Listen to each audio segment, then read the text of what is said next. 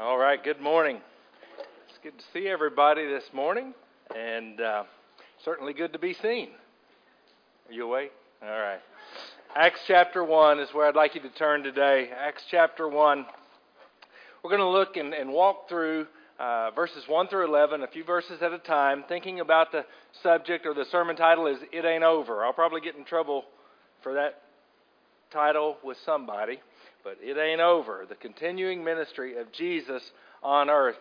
We've been studying the final events of Jesus' first coming, the historical facts, and then trying to consider some of the theological, biblical, personal implications of those things, certainly leading up to Easter last week, looking at Jesus' ascension and the end of the Gospel of Luke.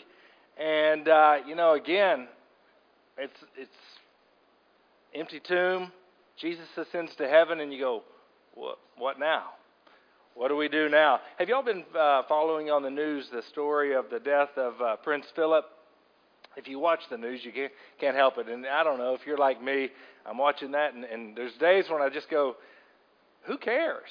And I don't mean to say that about his death, but I'm going, I don't really get all of the hullabaloo about the Queen of England, but actually, it's really an interesting story. And you look at that, and I was watching it on the news last night, and it is sad. And apparently this guy was a very influential person in his family and in the country, and we're watching this. But it's so far removed from us personally. And I'm watching that procession and all of the guys with their funny hats and their trumpets and the things they're playing. And it's just like, man, I don't get it. I mean, that's not our kind of government, and it just seems far removed. And I say all that to say it's very possible that you're here today and you're going, man, all of this talk about Jesus and stuff that happened a long time ago in a land far, far away, and I've tried to make it applicable and help you to see that the things that happened in that day had cosmic, eternal, anywhere and everywhere significance. I want you to see that. It's not just like the story of some prince who went away, but that this changes everything. And so we're going to look today at the beginning of the book of Acts, and so we looked at Luke's gospel last week with the ascension of Jesus, and that story, that event, that historical reality becomes the pivot point over to the book of Acts. So Luke, this doctor, he did historical research, and he's writing in that 2-volume set, the Gospel of Luke and Acts, to a guy named Theophilus. Lover of God is what that name means. And Bible scholars are a little bit torn over whether Theophilus was the guy that gave Luke, paid his salary to do this because he wanted to know more about all of the beginnings of Christianity, or if that's kind of a code name for everyone who loves God. It really doesn't matter. The fact is, Luke is doing historical research on the beginnings of Christianity. And so, the ascension of Jesus is where he pivots over from the Gospel of Luke, Volume 1, over to the book that we call Acts, or the Acts of the Apostles. We're going to look at the beginning of that today in this second volume of Luke's historical writings. And what I want to do here is to help you to see that not only what happened in the final days of Jesus on earth makes a difference for us, but also we're going to see that who we are and what we are as a church today is connected to those events, to the beginning of the church. So let's read beginning in Acts 1, we're going to look at verses 1 through 3 and see the continuing earthly ministry of Jesus.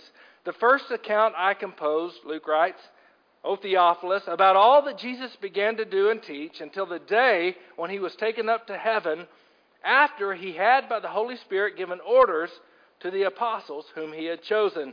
To these he also presented himself alive after his suffering by many convincing proofs, appearing to them over a period of 40 days and speaking of the things concerning the kingdom of God.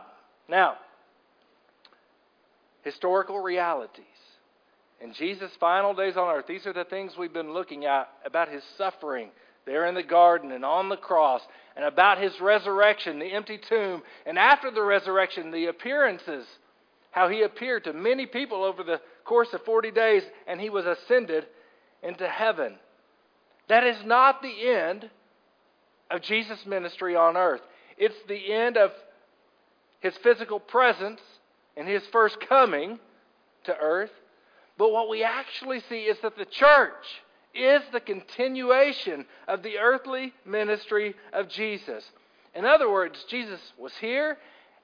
Luke writes, in my former volume, in the Gospel of Luke, I wrote to you what Jesus began to do and what he taught, and now I'm showing you how his ministry is continued through ordinary people just like you and like me. The ministry of Jesus now on earth is entrusted to ordinary people. He mentions the apostles, that is the 12 that Jesus specifically chose to become the foundational leaders of the church, but they weren't the only leaders at this point, or the only Christians. We are going to see in Acts chapter 2 in the upper room, there's over 100. There's about 100 and something followers of Jesus in that room, but still a pretty small band. But these are just ordinary people, tax collectors, fishermen, housewives, single ladies, all kinds of just ordinary people. And now Jesus gives to these people his continuing ministry. And so the book of Acts, the Acts of the Apostles are those, again, most of them were the scripture writers. They were kind of the pastors of the early church. They were the founders. They were the missionaries. So the Acts of the Apostles in this book, in Acts, it's going to follow through about the first 12 or 13 chapters, primarily John and Peter. And then it pivots over and it starts following the Apostle Paul. So the Acts of the Apostles, the leaders of the early church, but again, they weren't the only ones. By the end of the apostles' lives, the church now becomes solidly rooted and founded, and they put leaders in place in the local church, and they appoint pastors, elders, deacons. There are missionaries and bands of missionaries going out. There are persecuted people going out, and the gospel and the story and the ministry of Jesus is moving out from Jerusalem and into other places. And by the end of the apostles' lives, man, the church has gone many places, just like Jesus said it would. It's going to the uttermost, to other places. People are being saved. People are becoming followers of Jesus, incorporated into the church.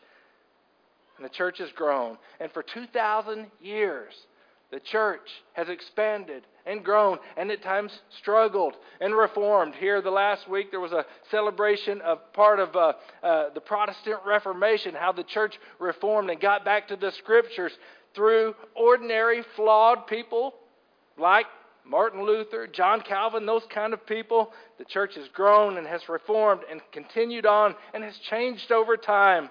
But here's the thing I want you to see. What we are today, right here, Valley Springs, First Baptist Church, we are a continuation of the ministry that Jesus began. That's what we're to be about. And I, for one, am amazed and thrilled by the prospect that God invites ordinary, flawed people to be a part of His eternal plan. What He is doing throughout all of history. It's exciting to me to think about the fact that God is doing something and He invites us in to what He's doing. There is nothing, I would say, better to be a part of than what God is doing in the world. He invites us to be a part of that. That's amazing. I love it the way Henry Blackaby says in Experiencing God, he says, God is at work in the world and He invites us to join Him in His work. So often, we think about the church as being our work. It's our thing. It's my thing. I got to figure it up. I got to conjure it up. I got to be creative enough. Hey, folks, Jesus has already laid it down. And we need to adapt it in our day. But we know what we're supposed to do. We're supposed to follow and continue in the ministry of Jesus. When Jesus ascended, it wasn't over. Actually, it marked the beginning of the church age. Hey, let me give you a little biblical history lesson. How about that? You say, oh, joy. I'm excited. Here you go. Biblical history. I'm going to give you the simple version, and I think this is really helpful to think about the storyline of the Bible. The Bible teaches this, that basically there are two ages. Two ages. There is the current age, or this age, and there's the age to come. How's that for exciting? This age to come. In the simplest iteration of it all, we need to think about biblical history in that way. We are in, this age. We're not yet in the age to come. There is this age, and there is the age to come. Now, we could subdivide this age into a couple of things, and there's ways we could parse that out and divide it, but let me tell you this.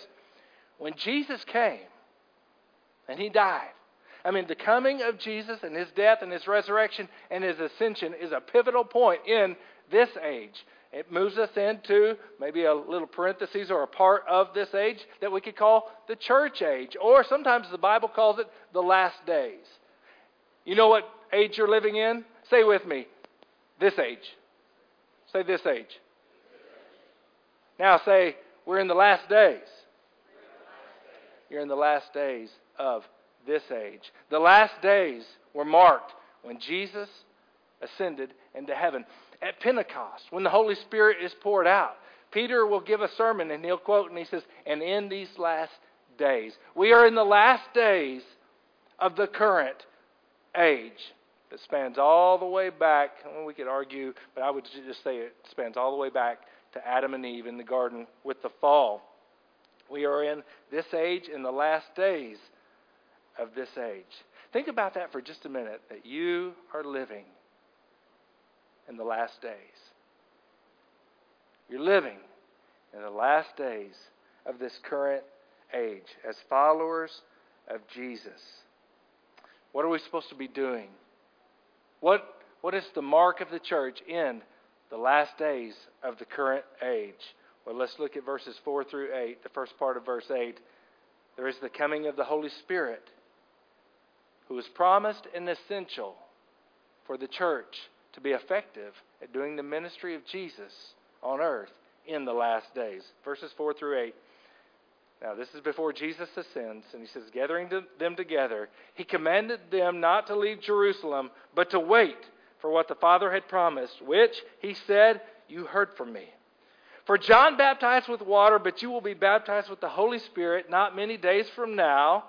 So when they had come together, they were asking Him, saying, Lord, is it at this time you are restoring the kingdom to Israel? And He said to them, it is not for you to know the times or the epochs which the Father has fixed by His own authority, but you will receive power when the Holy Spirit has come upon you. Let's stop right there. The coming Holy Spirit. Jesus promised, and He says the Spirit will be essential for you to continue my ministry in the last days of this current age. You know, as amazing as it is that Jesus, the Son of God, came, born of a virgin, to this world, He came to this earth and He died and He ascended. And as amazing as it is that He invites us to be a part of His work, here's something even more astounding. God the Holy Spirit, Jesus says, I will pour out on you. The Holy Spirit will come and indwell you as Christians. You'll be baptized is what He told them. You'll be immersed with the Holy Spirit. You'll be saturated with the Holy Spirit. This really disturbed the disciples, I think, when Jesus says, I'm going away. And they're like, what? How are we going to do this without you? He said, actually, it's better for you if I go away. You see, the same Spirit that animated Jesus, that resided in Jesus, He said, I will send that Spirit and pour the Spirit out on you. So it's actually better for you. You will do things that I never did in scope. You will go into places I never went, empowered by the Holy Spirit. You will see God do amazing things through you, empowered by the Holy Spirit. And this is so important that we realize that in the continuing work of Jesus that we do, it must be empowered by the Holy Spirit. This is pretty climactic. And so Jesus doesn't pour out the Spirit right there. He says, you need to go and wait. You need to go to Jerusalem. You need to go and wait. And a day will come. It's what we call the day of Pentecost. And I'll pour out the Holy Spirit. Now, I don't want to get into all the pneumatology, all the things about the Holy Spirit. But just to say this. I don't think that it happens in that same way today, that we're supposed to go and wait. We're not supposed to go and wait any more than we're supposed to go to Jerusalem to get the Holy Spirit. But he says the Holy Spirit will come. I will pour him out, and he will be available to you to empower you. And he will be at work in your life. His presence will make a difference in your life and in the ministry of the church. The essential promised work of the Spirit. And I think that sometimes as Baptists, we go to the Word of God and we're Jesus people and we're Bible people, but I fear that sometimes we're not as much Holy Spirit people. And Jesus says the Holy Spirit is absolutely essential to you doing anything. We need the Holy Spirit. And we need to live in, I think, the baptism, the fullness of the Spirit. The Bible will say this, later Paul writes this, he says, be filled continually with the Holy Spirit. So it is possible that even though as Christians we have the Holy Spirit residing within us, it is possible to live in such a way that we're not living in the fullness and the empowerment of the Holy Spirit. And if we're going to do what God would have us to do, we need to yield to the Holy Spirit. That's part of living in this age and making the impact that Jesus had in the world. All right? So the coming of the Holy Spirit. Now I want you to see, and we're going to look back at verse 6 and then the end of verse 8, the kingdom of God. So they asked Jesus, when they came together, they were asking, Lord, is it at this time that you're going to restore the kingdom to Israel? And then the end of verse 8, he says this, you shall be my witnesses, both in Jerusalem and in all Judea and Samaria, and even to the remotest part of the earth. Jesus here shifts their paradigm in their thinking. To say, this is not some parochial little Israel only right here, just the 3 of us, the 10 of us, the 12 of us. It's not a parochial little movement. He blows their mind. He says, I'm teaching, and he's teaching about the kingdom of God.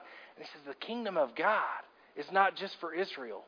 He says, they asked the question, but are you going to restore the kingdom at this time to Israel? He said, it's not going to be about Israel only. You're going to go out and you're going to be my witnesses everywhere. He gives them a kingdom of God perspective. He expands their view and their vision of what God is doing in the world. And I fear that sometimes we, just like those disciples, get in this little mindset. Lord, what about our little group and our little group alone? And we forget about the fact that we're to be a missionary people. And I'll tell you, there's a reset in every generation. It's amazing to me. The gospel has gone out to the uttermost. But that has to happen continually and in every generation. As new people are born and come into the world, the church has to re-embrace being a witness right here at home and abroad and further out and to the uttermost. That continues to be what we're to be about, not just us 4 and no more. One of the things that we're doing in this month is we've got little envelopes out and around for our Annie Armstrong Easter offering. And that offering is to empower North American missions. It's to send out church planters all over North America. It's to multiply ministries in North America. Right? That's what is that? Is that our Judea or Samaria? Yeah, well, it's one of those. It's to say we're about gospel ministry, not just here, certainly here, but in other places. And I want to encourage you this month to give to that, to be a part of Jerusalem, Judea, Samaria, and even to the uttermost. I think that often our vision is too small. Our vision of ministry and missions is too small. And I also think sometimes our view of God is too narrow. Our God is too small. And I think that certainly was true for the disciples at this time. And so they're going, hey, Lord, are you going to do this thing right here in Israel? And he says, you know what? I'm not even going to tell you. God doesn't tell us all of the mysteries. It's not for you to know the times and the epics and what all he's going to do everywhere. But here's how much you do know. He says, I'm sending you out to be my witnesses.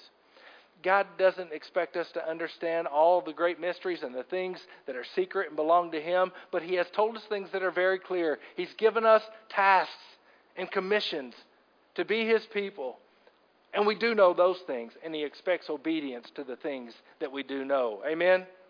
Sometimes we try to ferret and figure out all of the things that we can never know because it's fun. It's fun to try to figure out the mysteries. But you know what's greater than figuring out a mystery is just obedience to the things that are clear. We are to be His witnesses in our place and in our day.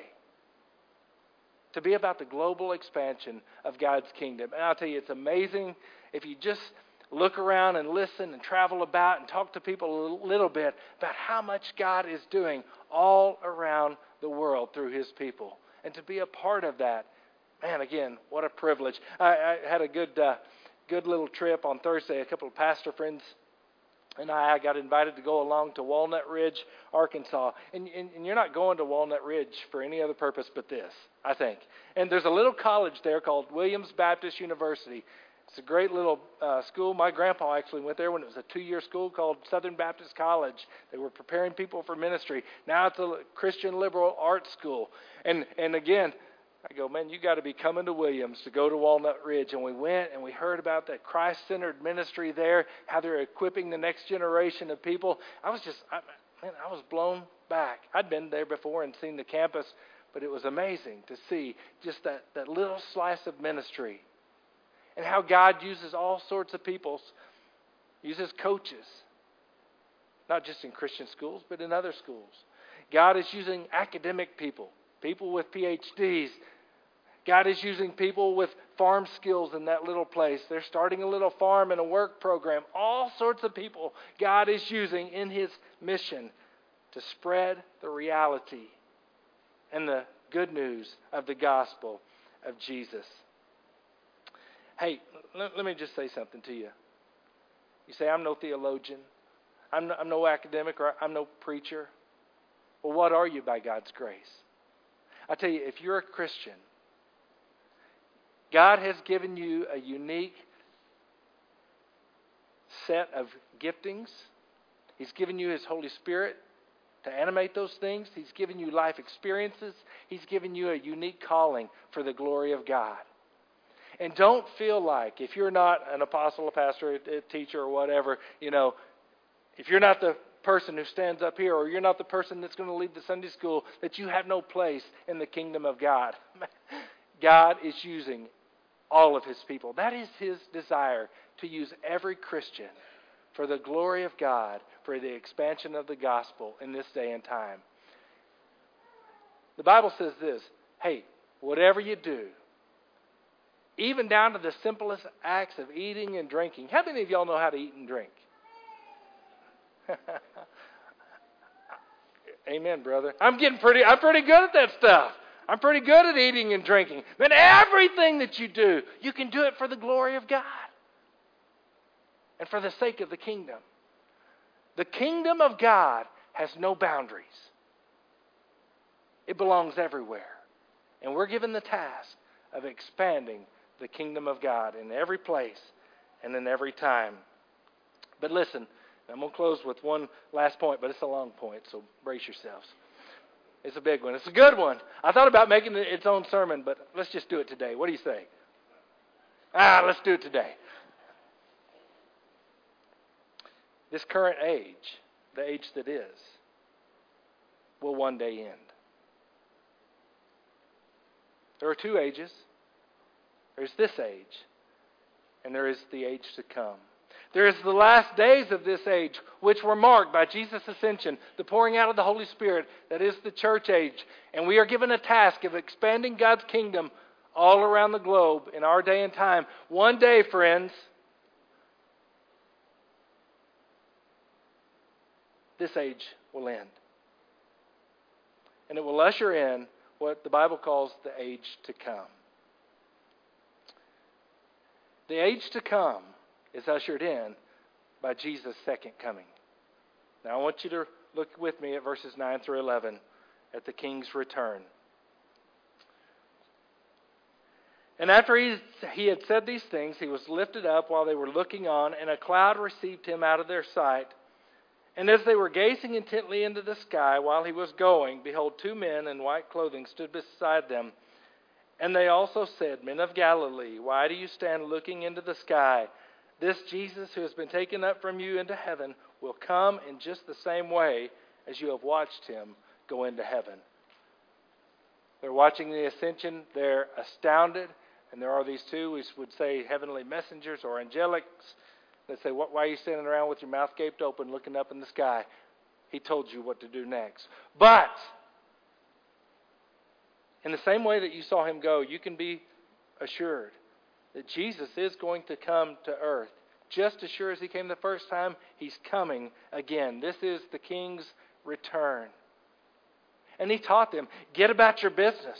You're in the last days now of this present age. And when Jesus comes again, though it doesn't give us all this information here, that's going to mark the end of this age.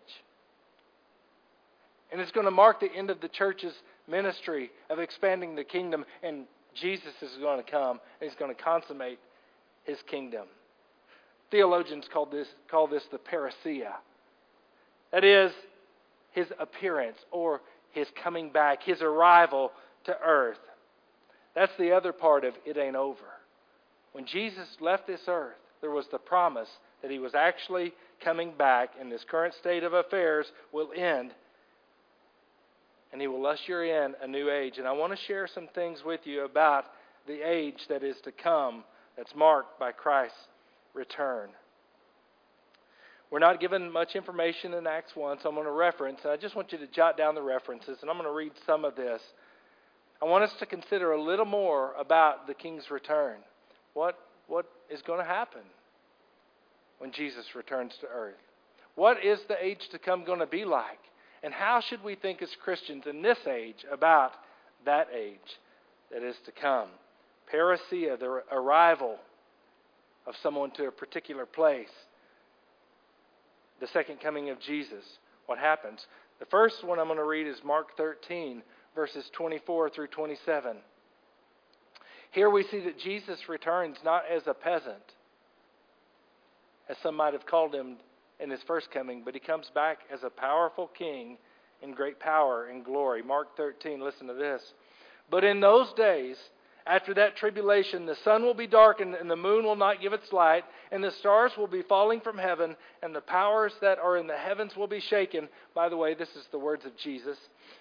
Then they will see the Son of Man coming in clouds with great power and glory. And then he will send forth the angels and will gather together his elect from the four winds, from the farthest end of the earth to the farthest end from the heaven. Jesus' return as King. He's coming back in great power and great glory with heavenly angels and messengers. And it says that he's going to gather in his elect. There is, at this time, there's going to be awe. It's going to be a shock and awe kind of moment. And people are going to see Jesus in his glory. And it says he's going to gather his elect. So we understand that there's going to be a separating at that point of those who belong to Jesus, who claim the name of Jesus, who are his. There's going to be a separation between those and those who are not. That's the gathering of the angels. All right, so he's coming in power and in glory. Here's another one, Revelation 19, verses 11 through 16. And I think this tells us a little more about why are the elect being gathered and separated. And Jesus is coming in his power and his glory. We're going to see that God's judgment is going to be rendered at this point. And his righteous governance is going to be exercised. And we're going to see that he's actually going to conquer the enemies of God. Revelation 19, 11 through 16. And I saw heaven opened, and behold a white horse, and he who sat on it is called Faithful and True. And in righteousness he judges and wages war. His eyes are a flame of fire, and on his head are many diadems. And he has a name written on him which no one knows except himself. He is clothed with a robe dipped in blood, and his name is called the Word of God. And the armies which are in heaven, clothed in fine linen, white and clean, were following him on white horses. From his mouth came a sharp sword, so that with it he may strike down the nations. And he will rule them with a rod of iron. And he treads the winepress of the fierce wrath of God, the Almighty. And on his robe and on his thigh he has a name written, King of Kings and Lord of Lords. So John's given a vision. This is apocalyptic language, but it could not be more clear that Jesus is coming as a ruling king. And there are those who have fought against God. They are the enemies of God, people who rebel and persist in their rebellion against God, refuse to bow the knee to Jesus, who came to extend mercy and grace and peace and restoration with God. And He comes at this time with all of the power of heaven. And He executes judgment. That is clear against those who persisted in their rebellion. So He's coming in power and glory with righteous judgment that belongs to the Lord in the age to come. What else is going to happen? I need to share with you 1 Corinthians 15, verses 23 through 27. At that time when Jesus comes, there is the gathering of the elect. And I think that what that also speaks to is the resurrection of the dead. The resurrection of those who are Christ as He establishes His kingdom. Paul writes, 1 Corinthians 15, 23 through 27, but each in his own order, Christ is raised first fruits, and after that, those who are Christ at His coming. Did you hear that? See, Christ was resurrected from the dead. He was raised bodily. We took pains to show that. And it says, so those who are Christ will be resurrected bodily at His coming. That's what Paul says. And then comes the end.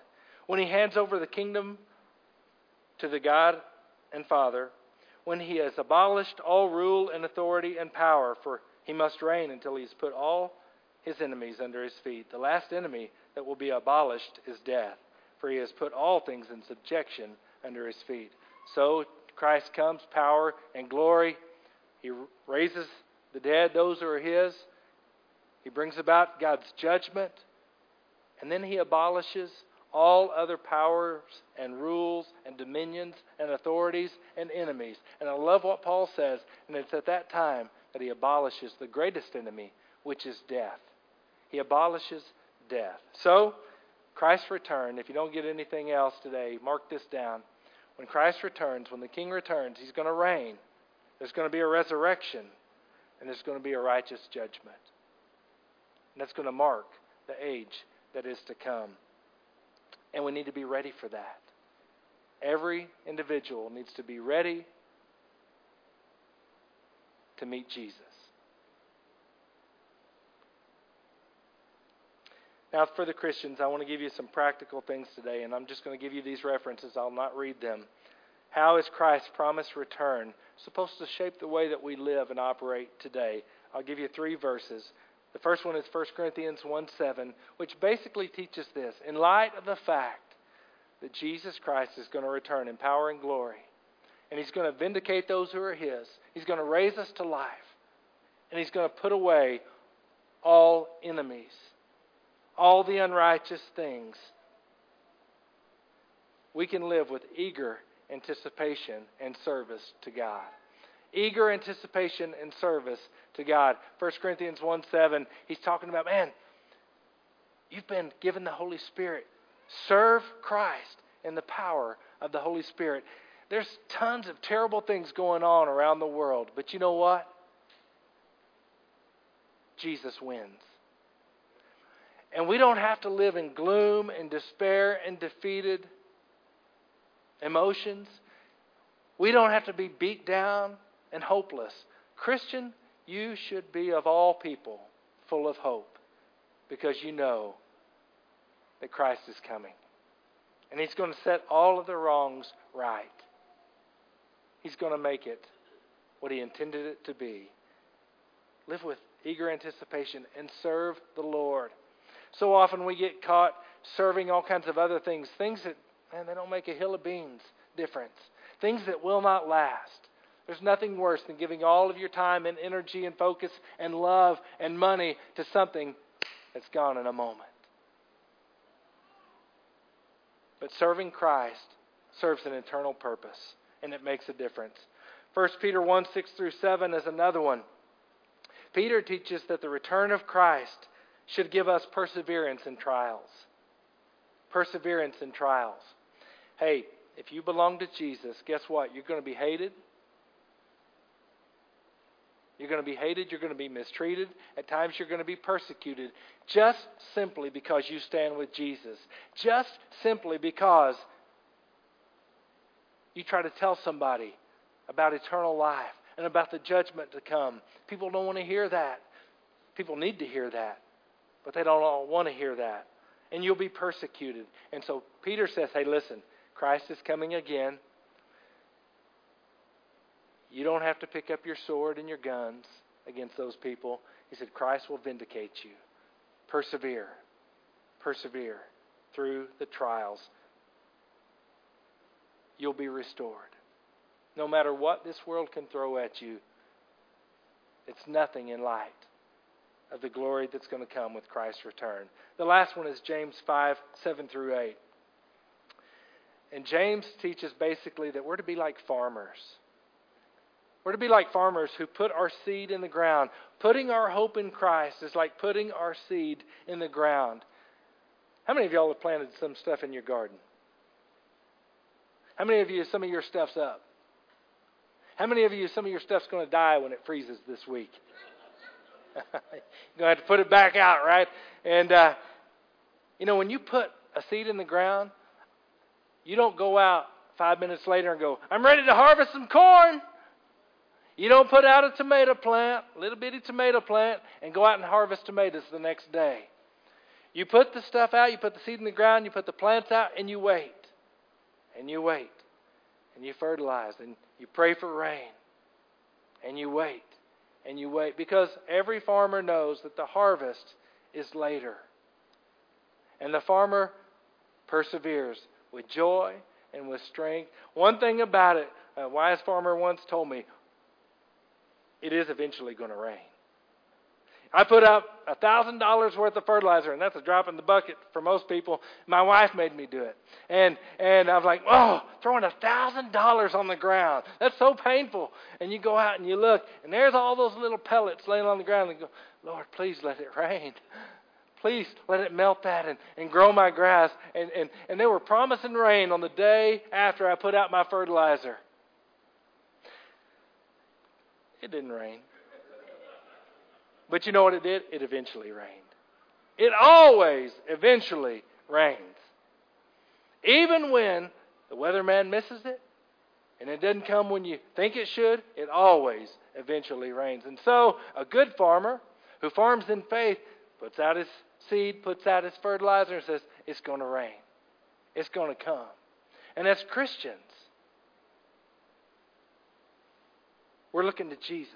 We know that the harvest is going to come. We know that He is going to deliver every good and perfect and precious promise that He has given us.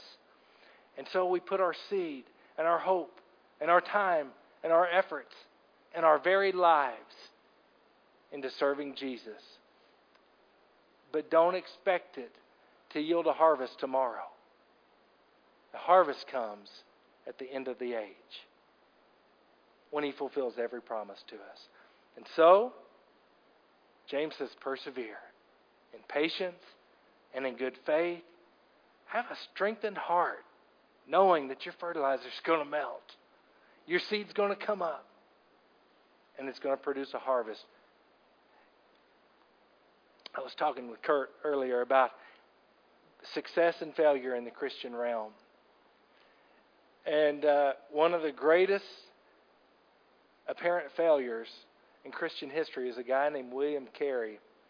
William Carey was a missionary. He was convinced, father of the modern missionary movement, they call him. He was convinced that God was calling him to go to a foreign people, to learn the language, to share the gospel of Jesus to people who hadn't heard it. And he went, and he was obedient. And the first year came. You know how many converts he had? Nope. And he stayed. Second year, you know how many converts? Goose egg. I believe it was 7 years on the mission field before one person came to Christ. He had given everything to go and be faithful. And we serve a Lord, and sometimes we're serving with all of our heart and our might, and nothing's happening. You know what you got to do? Keep serving. Persevere. in strength. There are Jim Elliot, Nate Saint. There were some missionaries to South America who went to take the gospel to these. They were still running around naked and carrying spears. Indian people. And they went to take the gospel to them. And they'd been making contact with them through airplanes. They'd been dropping gifts down to these people. Got them pretty interested. That's kind of like what the government's doing today. Never mind. Giving free stuff. So they'd see the airplane, they'd see the free stuff. They're like, we're kind of liking that, right? Stimulus plan. And they were doing that as a missionary strategy. And so that's how they were making contact. Well, eventually they landed the plane and they went to make contact. And they had some contact. And then if you've ever seen the movie The End of the Spear or read that book, you know that basically before they could have very much conversation, those peoples killed them with a spear. Killed these men, these missionaries. Left widows and fatherless children. Jim Elliot and Nate Saint, and I forget the other one, his name. They gave their lives. And basically, it looked like for nothing. It looked like for nothing. But you know what? That people group today, because the wives stayed, they were reached with the gospel, and that is a Christian people today. It bore fruit. And we don't ever know when, except to say this: when Jesus comes again, faith will become sight. And He will right every wrong. And it will be an amazing thing. But in the meantime, He's called us to sow seeds, to be patient, to persevere in faith, trusting Him with our lives. That's who we are as a church, as Christians, continuing the earthly ministry of Jesus in hope and in the power of the Holy Spirit. Would you bow with me? If you're here today and you've never given your life to Christ, just let me say this to you: that one of these days there will not be another chance. It could be at the end of your life. It could be that this age ends and Christ comes in power and glory and in judgment, and you'll not be prepared to stand before Him. So could I just invite you today to trust Christ, who is the King. He's the King of kings. He's the Lord of lords. He is sitting at the right hand of the Father today in power and glory. And you're sitting amongst His people, people who have been saved by grace. It's nothing that we do. It's only repenting of our sins and trusting Christ. I want to invite you to do that today, to be prepared for the age to come. Christian, as you're here today, would you be encouraged along with me in reading these things and hearing these things, to remember that we're to give it all in this life to Jesus. Wherever He calls, wherever He sends, and in every relationship and in everything that we do, we are to glorify Jesus and expand the kingdom of God and the power of the Spirit. Would you yield yourself afresh and anew today to continue the ministry of Jesus? Would you yield your heart and your life to the filling of the Holy Spirit, so that He might guide you and empower you and lead you in ministry and in life? Just going to have a moment of time of prayer, silent, and then I'll close this. I want to invite you to do business with the Lord today. Whatever that business is, you do it with Him in prayer.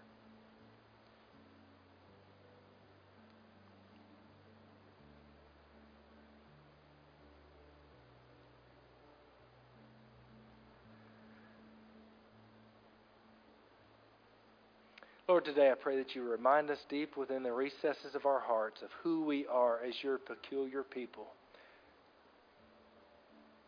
Restore to us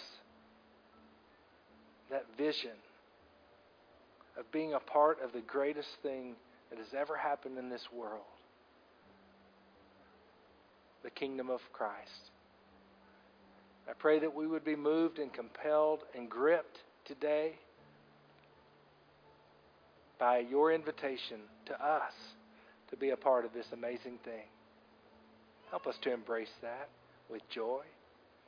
Help us to continue in that with perseverance.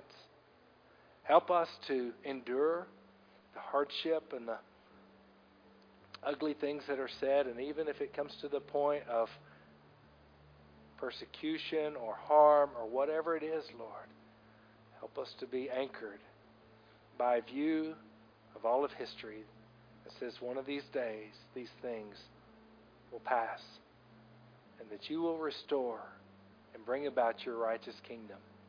And in that day, we'll receive the promises that you've given us. So help us to continue on in faith, in hope, and in love. We pray these things in Jesus' name. Amen. Well, let me thank you for being here today, and we're going to be dismissed here in just a second. And probably the business meeting packets are out there, I think, on the table. Is that right? And what's that? And the deacon ballots. So members, if you would grab those. Should be a short business meeting, and we'll start that in probably about 10 minutes. All right, so thank you for being here. Let me invite you back to our Wednesday Bible studies, prayer meeting, youth and children's gatherings, and hope to see you back also next Sunday.